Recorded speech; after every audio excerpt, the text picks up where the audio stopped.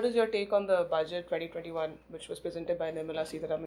The reformist strain in the budget is a slight deviation from the party or the RSS line, which has traditionally not been in favor of FDI insurance, especially the Big Bang announcement today of increasing it up to 74%, or bringing an IPO for LIC, or even disinvestment on such a large scale. The party had wanted the government to evaluate the PSUs properly and get better price. But besides these details, the biggest political news, for obvious reasons of the ongoing farmers' agitation, is on the agriculture front. The finance minister showcased in a large section, actually, in the speech, the measures taken to provide assured prices to farmers in major crops, especially wheat, paddy, pulses, and cotton, and compared them to the UPA years to underline what she said was the government's commitment to the farmers' welfare.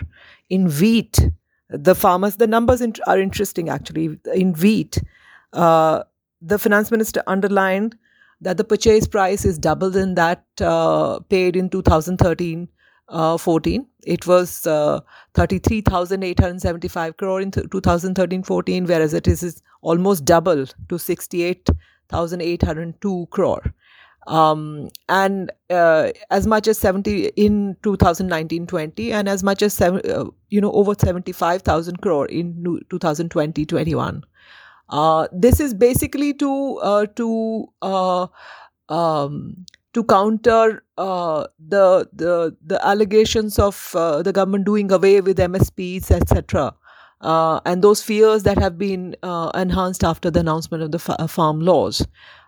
She went on to elaborate on the paddy pricing, where she said that even while the procurement is still going on, the payments have already crossed about, the estimates have already crossed about 1.72 lakh crore as compared to 63,922 crore in 2013-14.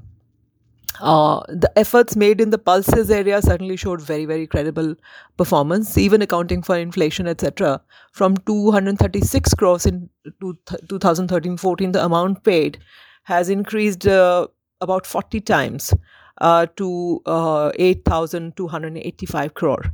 Now, all of this is to assuage fears about the government doing away with MSPs, dismantling the APMC regimes, etc. There were plans to enhance rural infrastructure development fund. There's a 10,000 crore increase in this fund. Then she made mention of schemes like Swamitva Yojana, where a record of rights is being given to property owners in the villages, etc. Then there was other politics, of course, in the budget, electoral politics, given the elections approaching in Tamil Nadu, West Bengal, and Assam. In these areas, especially in the northeast and rural Bengal, infrastructure, rural roads, etc., has been a political issue.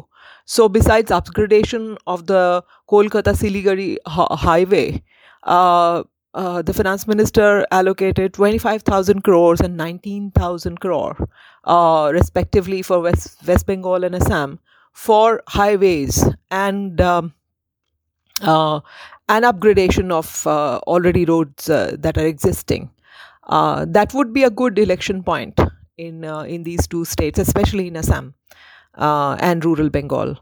Then the big announcements in health sector is going to be something that will be looked at. 137% increase from the last year.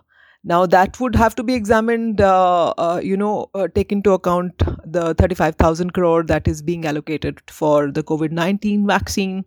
Also the staggered expenditure that will be done for upgradation of rural and urban healthcare centers in the Prime Minister's Atmanirbhar Swasthya Abhiyan. So how much of it is staggered over 6 years and how much of it is yearly enhancement, one will have to calculate properly. But overall, this is This is a good mix of welfareism and big reforms for the government in a year of quite big political challenges.